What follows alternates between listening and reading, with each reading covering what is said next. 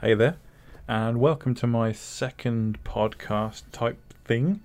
I've absolutely got no idea how long this one's going to go on for, so I'm just going to talk and see what happens, really. So today I want to talk about glamour photography, something that I'm fond of. It's a very important subject for me because it's kind of one of the first genres that I ever really explored, and it's one of the genres that is probably the most misunderstood out of all of the other forms of photography. Over the last few decades, glamour's taken a bit of a bashing in the media. Ironically, it's the media who are responsible for the bastardization of the art form, which has generally led to the public having a fairly low opinion of it. Because if you ask the average person what glamour photography is, the vast majority of them will say Page 3 or Mayfair or Lads Mags. These are the sort of the low end, the cheesier ends of the glamour photography spectrum. In fact, you could argue that some of it isn't even glamour photography. The definition of glamour photography is photography which shows a subject in a seductive or alluring way. So whether or not Page 3, for example, is glamour really depends on whether you find a woman with her breasts out alluring or not. True glamour doesn't really require nudity, in the same way that a woman or a man doesn't need to be naked in order to be sexy or seductive. In fact, personally, I think the mystery of a well-fitting dress is probably more seductive than just a woman bearing it all, because it leaves something to the imagination. The human being is very fond of pigeonholing, categorizing, labeling. It's a convenient way for us to imagine that only one time can a person be seductive or sensual, and that's when they're in some state of undress, rather than the thought of someone being seductive or alluring just when they're walking down the street. So nudity has become this almost prerequisite for sexuality, and as such, it's been deemed indecent. A true feminist, for example, will say that nudity in the media isn't a problem. It's the way in which it's portrayed that's the problem. Some nudity can be quite empowering and even beautiful, such as like a woman breastfeeding. It's in no way a sexual act whatsoever. It's a perfectly natural, necessary part of life. The struggle that we come up against is that the Puritan way in which people view this, because the media and religion to a certain extent have taught us that nudity is in some way indecent. So circling back to my original point, glamour photography doesn't require nudity, and not all photographs with nudity in them are glamorous.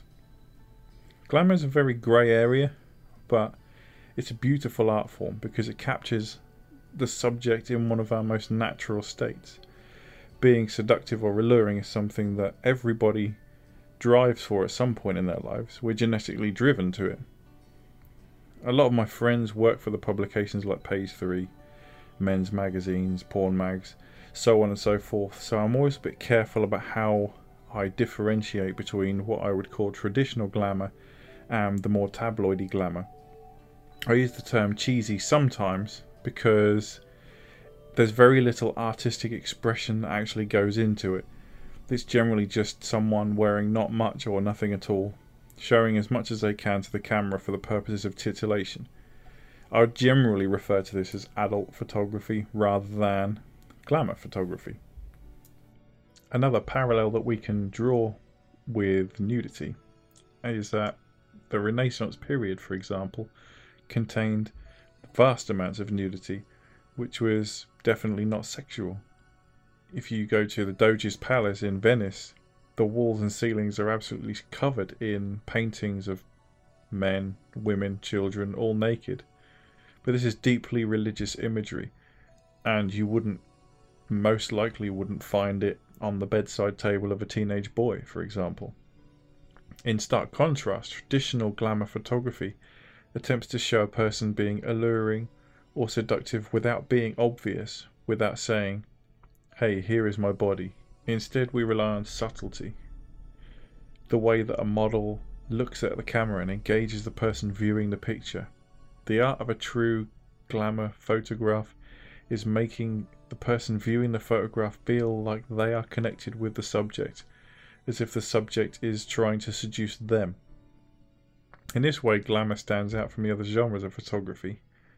Some of the best models in the world are amazing to see in fashion, fine art, portraiture, other styles like that, but then they fall flat on their faces when it comes to modelling for traditional glamour because they're just not able to connect with the camera in that way.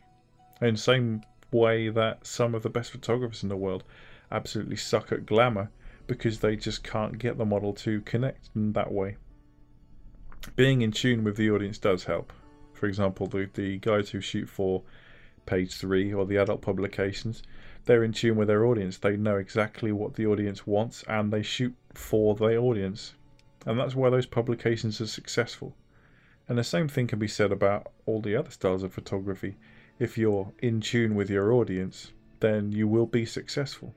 Now, when it comes to traditional glamour photography, we have to look at who the audience actually is. Is it somebody who's sitting in a bedroom somewhere looking to be titillated, or is it someone who's looking for something a little bit more artistic? I would go as far as to say that the majority of traditional glamour photographs could probably be framed and put on a wall in someone's living room because there's no indecent imagery, there's no nudity.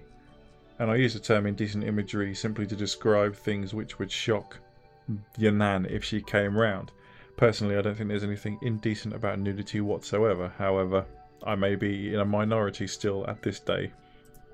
At this point, you'll find a number of people will argue that it's relative. One person might find something seductive and another person might not. But that's the same with absolutely every art form. You might walk around the Tate Modern Gallery scratching your head because nothing makes sense to you and you don't understand it. And yet, it's in the Tate Modern Art Gallery, so someone has obviously defined that as art and they've obviously enjoyed it. So there is obviously a lot of, again, grey area in the glamour photography genre. However, I think it's very important that the public be better educated in the way that glamour is seen, because the whole mentality of the public at the moment to view glamour photography as a lesser art form is unfair.